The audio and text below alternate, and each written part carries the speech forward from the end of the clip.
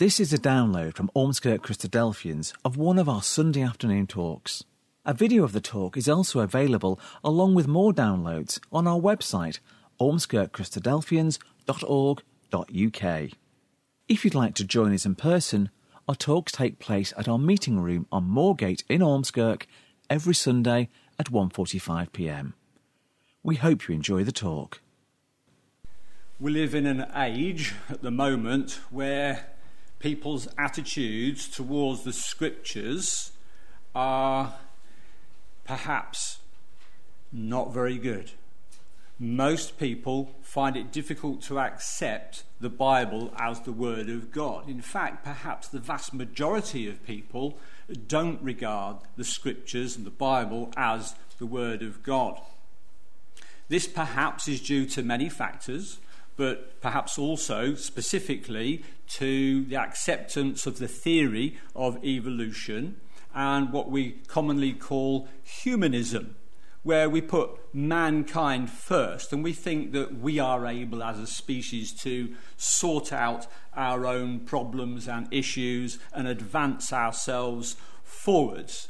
And so we have become reliant on ourselves more than the Word of God. So many people struggle with the idea and they raise objections, they raise concerns and say, well, surely the Word of God is not, the Bible is not for us today. It's not relevant for today to help direct our thinking and our ways, our actions and our words. Of course, the scriptures make certain claims themselves, and although we won't be focusing and dwelling on some of these scriptures very specifically or for any length of time, we're going to take a few scriptures, and they'll be on the screen there, to just remind us of some of the claims that the Bible makes for itself. And then we're going to hopefully raise a specific concern that some may have, and then we'll see if we can address that concern. In the Psalms, then, we read, "Thy word is true from the beginning." Of course, the emphasis I'm putting there is thy word. So the Bible says this word is coming from God himself. Proverbs 30, "Every word of God is pure. He is a shield unto them that put their trust in him." So it's the word of God. "Thy word is very pure. Therefore thy servant loveth it. Sanctify them," says the Lord Jesus, "through thy truth." Thy word is truth. Many, many times in the scriptures we read, "Thus saith the Lord." A lot of the prophets say this over and over again, "Thus saith the Lord." So obviously the claim of the scriptures is that what is written is the written form of God's communication to us. This is the one that we've just had read for us by way of introduction in 2 Timothy chapter 3. That particular part that's highlighted there, the Holy Scriptures which are able to make thee wise unto salvation through faith which is in Christ Jesus. All Scripture is given by inspiration of God. It means to be God-breathed and is profitable for doctrine, for reproof, correction, instruction in righteousness. So the Bible is making the claim that the message that it is giving to us is profitable. Yeah? But many, many people would doubt that or reject it. And then this one here from John, Jesus answered them, "Is it not written?" So Jesus appeals to the authority of the scriptures himself. Otherwise he wouldn't say that, would he? He says, "Is it not written?" Talking to his Jewish audience, he's saying, what was written in the Old Testament there? He says, I appeal to the authority of those scriptures because they are the word of God. He says there, "I said, ye are gods, if he called them gods, unto whom the word of God came." And then he makes this fantastic claim and point, "And the scripture cannot be broken, says Jesus. Say ye of him whom the Father hath sanctified and sent into the world, thou blasphemest, because I said, I am the Son of God." So he's in this debate and argument with the elders of his day, but it makes this particular point, the scriptures cannot be broken. So from Jesus' point of view, he's saying that the Old Testament, which was his scriptures, he says everything there is absolutely faithful. And if God has said he will do something, he will actually do it. And all the promises that he's made, he will keep his promises. So these are the claims of the Scriptures. And they will receive quite a lot of attention during talks at other times. Peter, following on from this, in the Scriptures being inspired, then we have this, don't we? Knowing this first, says Peter, that no prophecy of the Scripture is of any private interpretation, for the prophecy came not in old time by the will of man, but holy men of God spoke as they were moved by the Holy Spirit. So here we have a description of the means by which God communicated to his servants, the disciples on this occasion, that they were moved by the Holy Spirit to write the things that they did. So they were the writers, and God, of course, is claimed to be the author of the message contained in the Scriptures.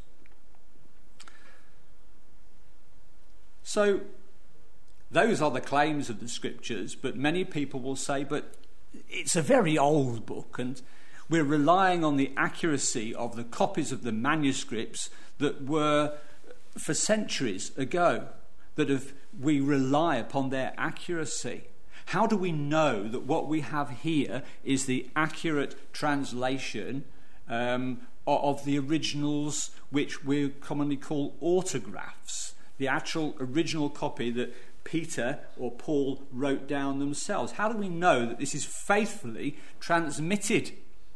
We have this phrase, we say inerrant, and that means without any errors. So many people, such as ourselves as Christadelphians, we believe that the Scriptures, as they were written in the Hebrew and the Greek, they are without error. So we think, well, how can we be so confident? Because many critics, many skeptics want this question answered. So this is an area of evidence that we're going to hopefully look at concerning the accuracy of the transmission of the Scriptures. So the original, like we say, manuscripts of the Old Testament and New Testament were written in ancient Hebrew and Greek. And of course those originals are long gone, and they are no longer available to us to consult.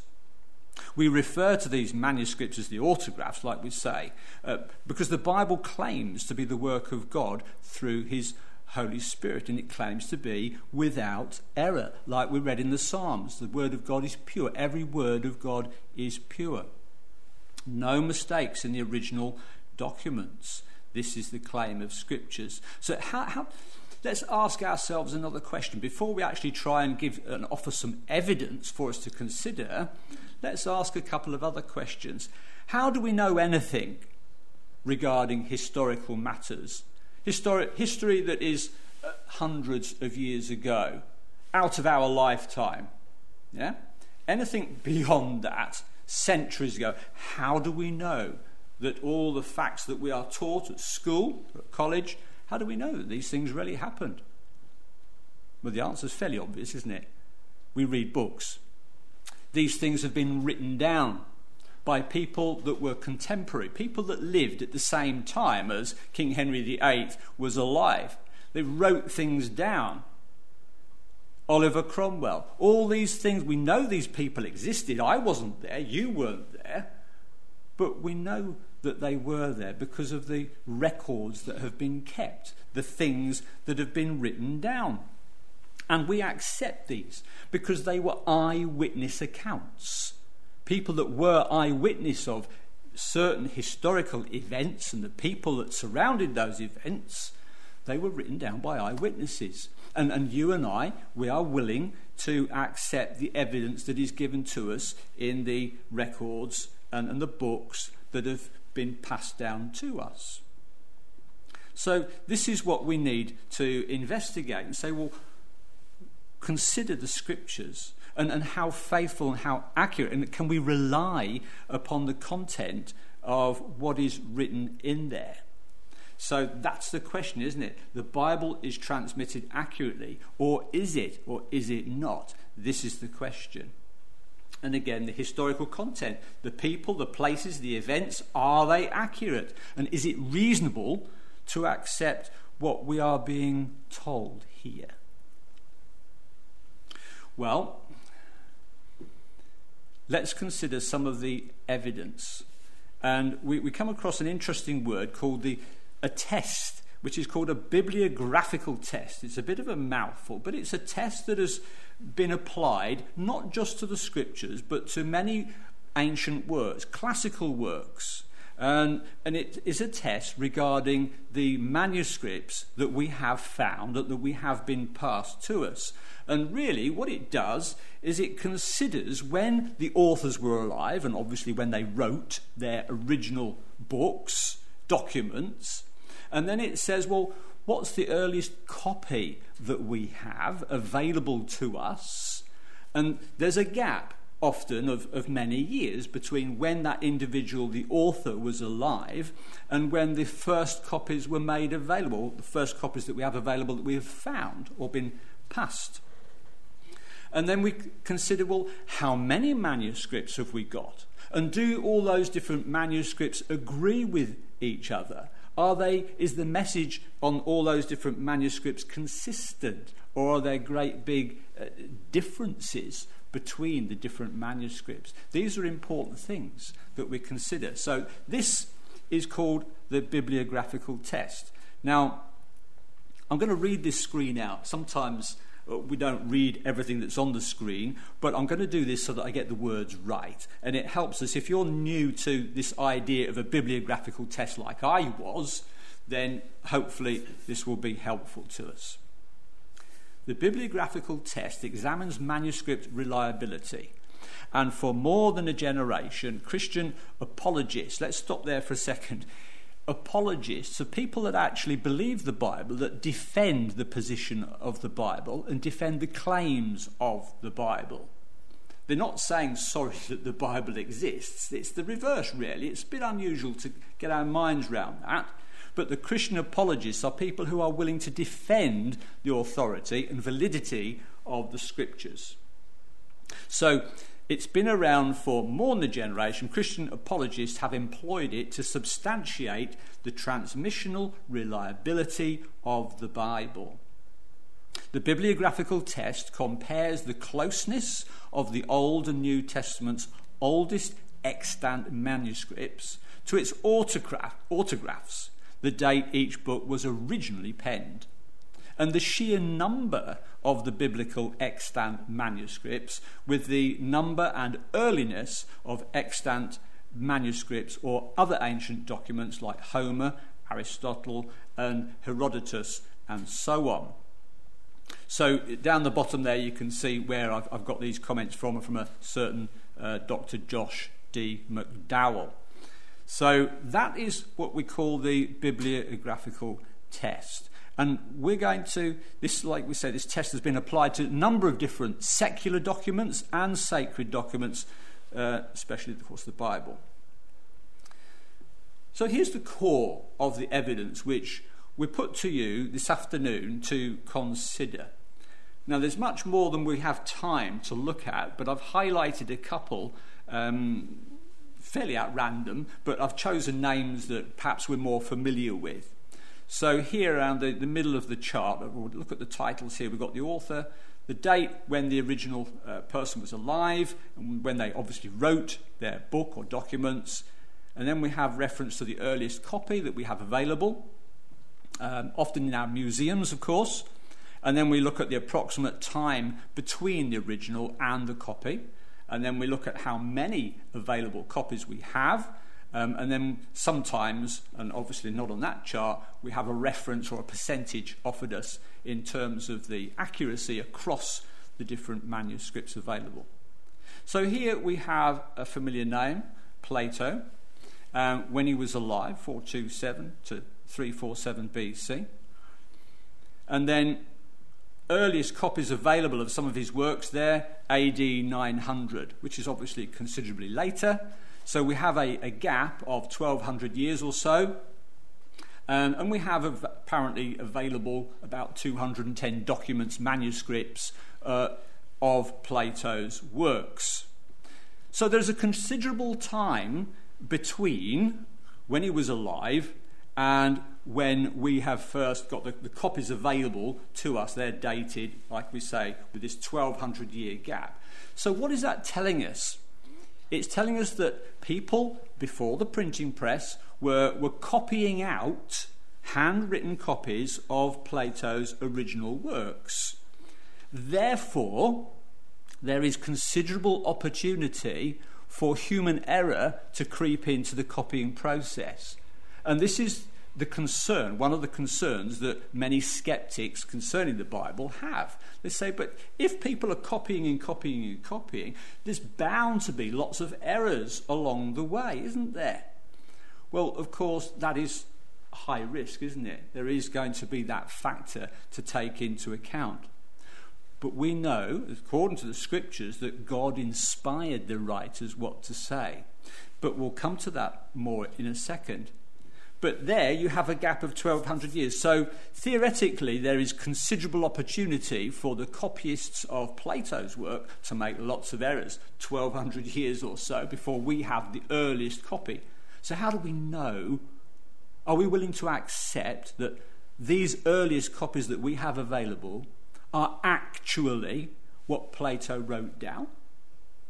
Well, not many people are going to dispute that, are they? Most people are going to be happy with that and say, yep, we go with that.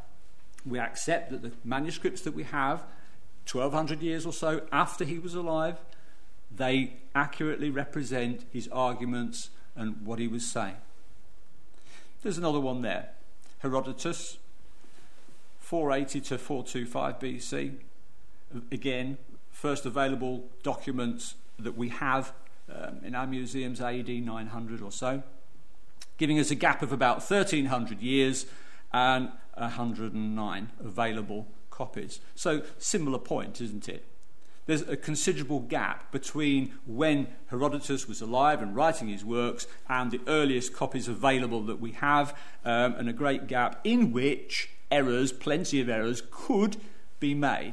However, most people would quite happily accept the evidence that we have and say, this is what Herodotus wrote.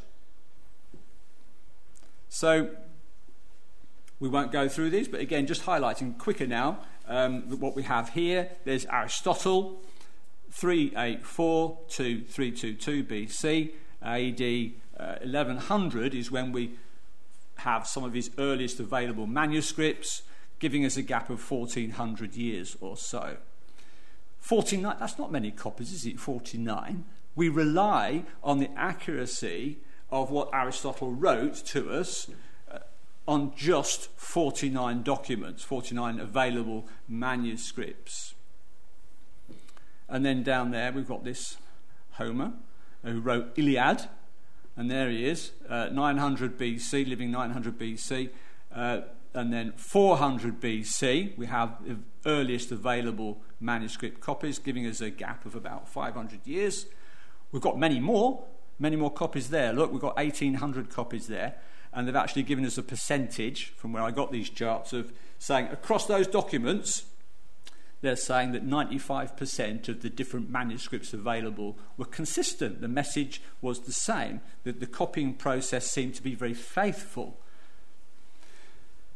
And then, of course, we come down to the bottom, highlighted in yellow there, with regards to the New Testament. So the bibliographical test has been likewise applied to the New Testament documents and the available manuscripts. And we make comparisons, don't we? This is what it's about.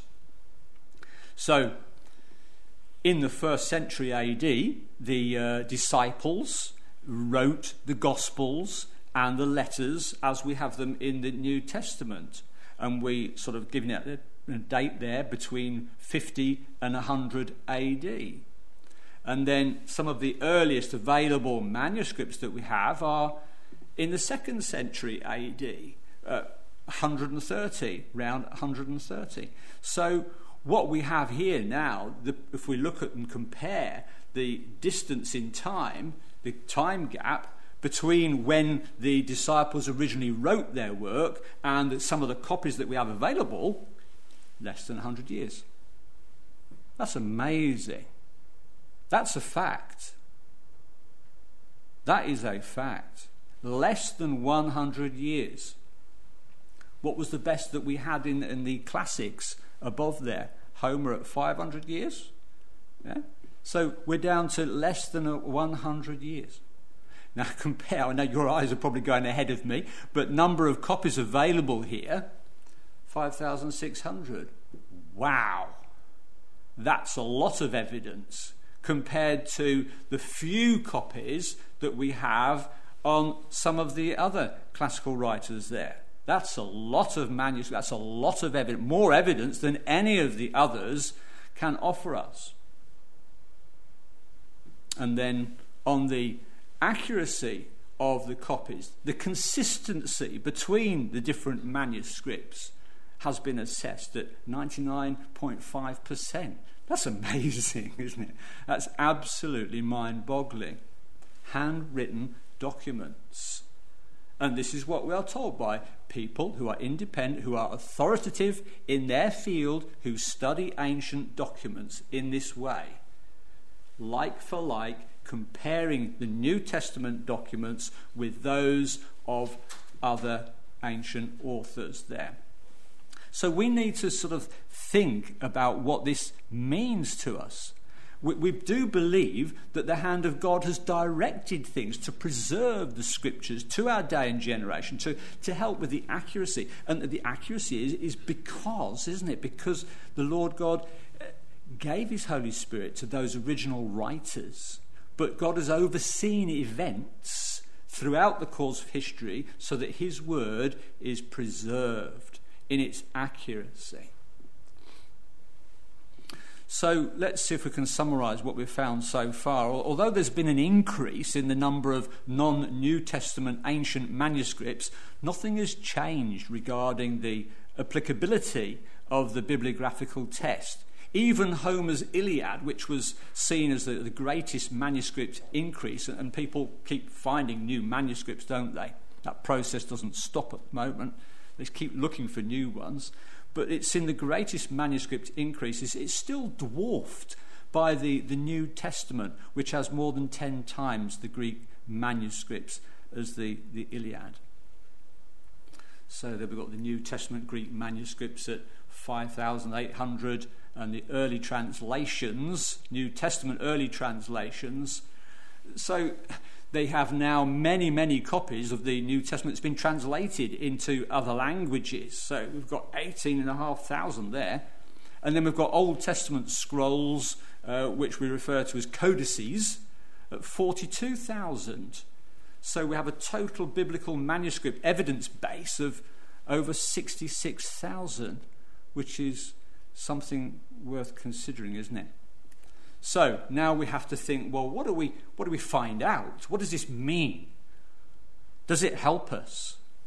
So we've got, like we said, over 18,000 manuscripts in other languages, and for somebody who is willing to accept the evidence of the classical writers on the basis that there were 9, 10, 100 documents, manuscripts available, with a gap of 900,000 years, people are happy to accept that, then we would ask them and say, well, why can't you accept the authenticity of the transmission and the process whereby we have obtained the New Testament scriptures?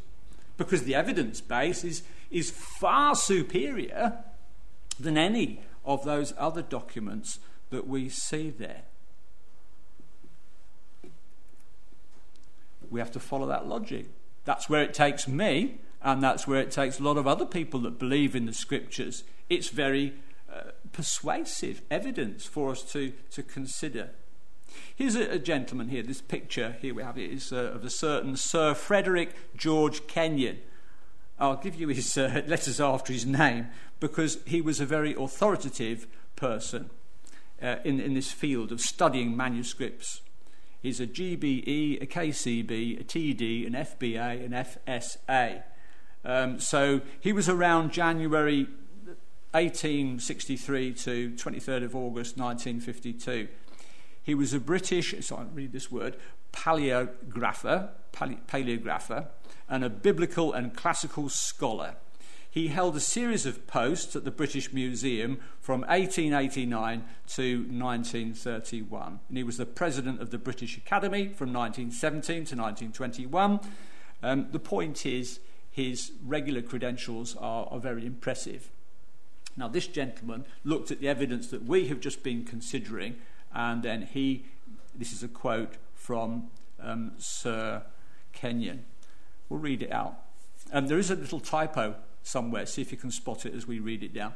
The interval then between the dates of the original composition and the earliest extant evidence becomes so small as to be in fact negligible, and the last foundation for any doubt that the scriptures have come down to us substantially as they were written has now been removed.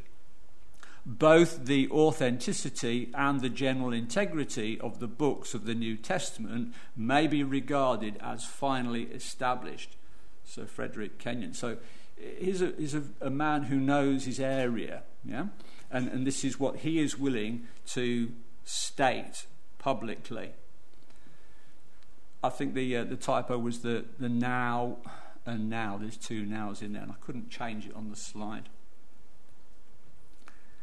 That's evidence to consider for the New Testament. We will deal with the Old Testament very briefly. So with the Old Testament, you see, the evidence that we have doesn't stop with the New Testament, does it?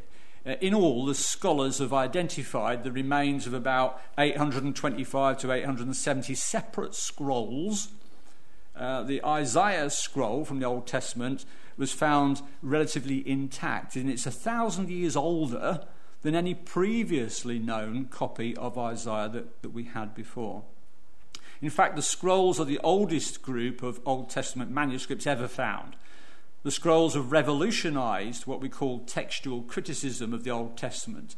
And interestingly, now with manuscripts predating the medieval period, we find these texts in substantial agreement with the Masoretic text, which we already had, as well as widely variant forms. So what we're being told here is that the Dead Sea Scrolls that have been found in the caves around the Dead Sea, they give us more evidence that the manuscripts that we already had are accurate, because when the Dead Sea Scrolls have been examined, the consistency and the accuracy between 1,000 years earlier to what we have is amazing. They support each other. The accuracy is there for us to consider. There's some key facts regarding the Dead Sea Scrolls. So the first set that was found by a Bedouin goat herd boy in 1947. And between 1947 and 56, we have 980 or more documents, which consists of 60,000 manuscript fragments discovered in the different caves nearby.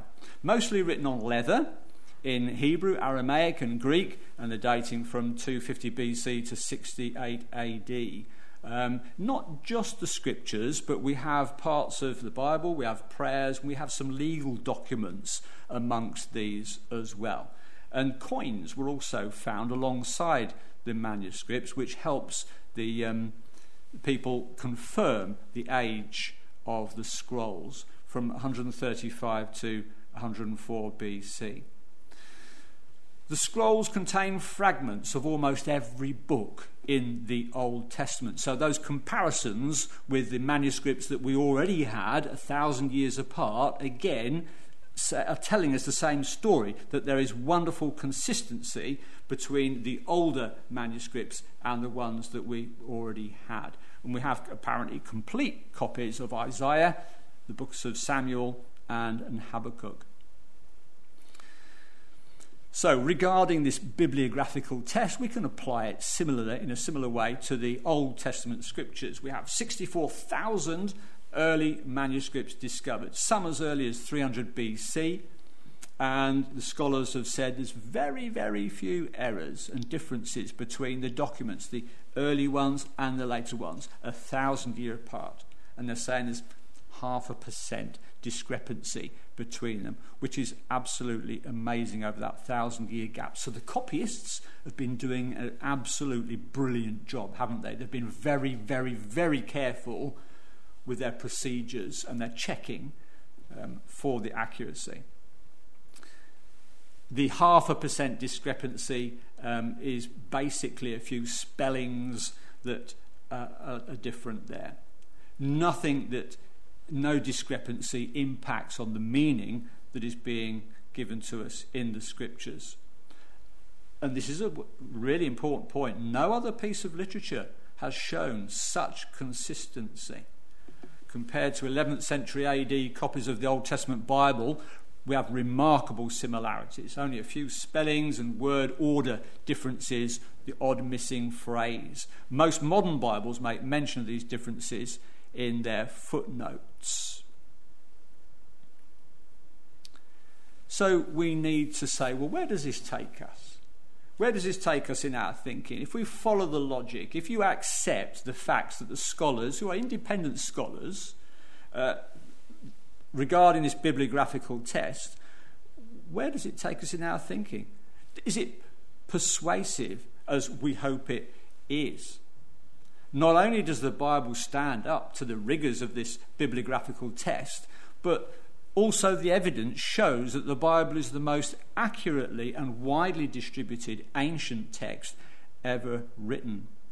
So if other ancient manuscripts are considered as good evidence that the author's works are to be accepted as reliable and accurate, containing historically accurate records of their intended content and message, then surely it follows that the New Testament and the Old Testament basis for acceptance is even greater than that of the classics and can be trusted as an accurate account of the people, places, events, and message from God himself, we believe, that they are intended to convey.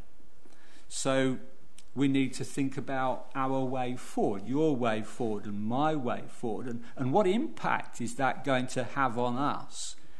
If we follow the reasoned argument, then we have a good basis upon which to accept the reliability and the faithfulness and accuracy of the scriptures. There is therefore good reason to pay close attention to the message contained in the Bible. An important point, the bibliographical test itself cannot make us believe in God or his word. This has to come from the scriptures themselves, which is why this reference on the screen from Romans chapter 10 is really important.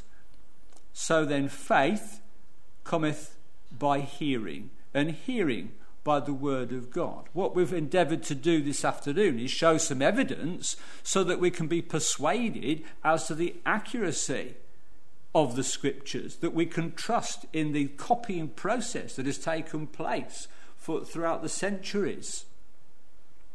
But actually developing that necessary faith in what God has to say to us in the Bible has to come by reading the word of God itself. And that's what the Apostle Paul tells us in the book of Romans.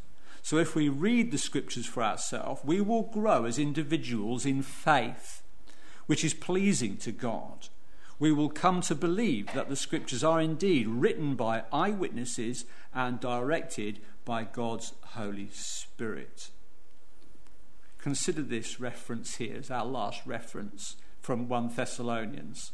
The Apostle Paul writes to the disciples at Thessalonica, and he says, "For this cause also thank we without ceasing, because when ye received the word of God, which ye heard of us, ye received it not as the word of men, but as it is in truth, the word of God, which effectually worketh also in you that believe." And our appeal to everybody regarding this evidence is consider it carefully and read the scriptures for yourself and develop and grow in faith and accept it as the word of God, which can work in us also. Okay. We hope you enjoyed that talk. For more downloads, videos, information about what we believe and details of our meeting times, go to our website, ormskirkchristadelphians.org. www.ccc.org.uk.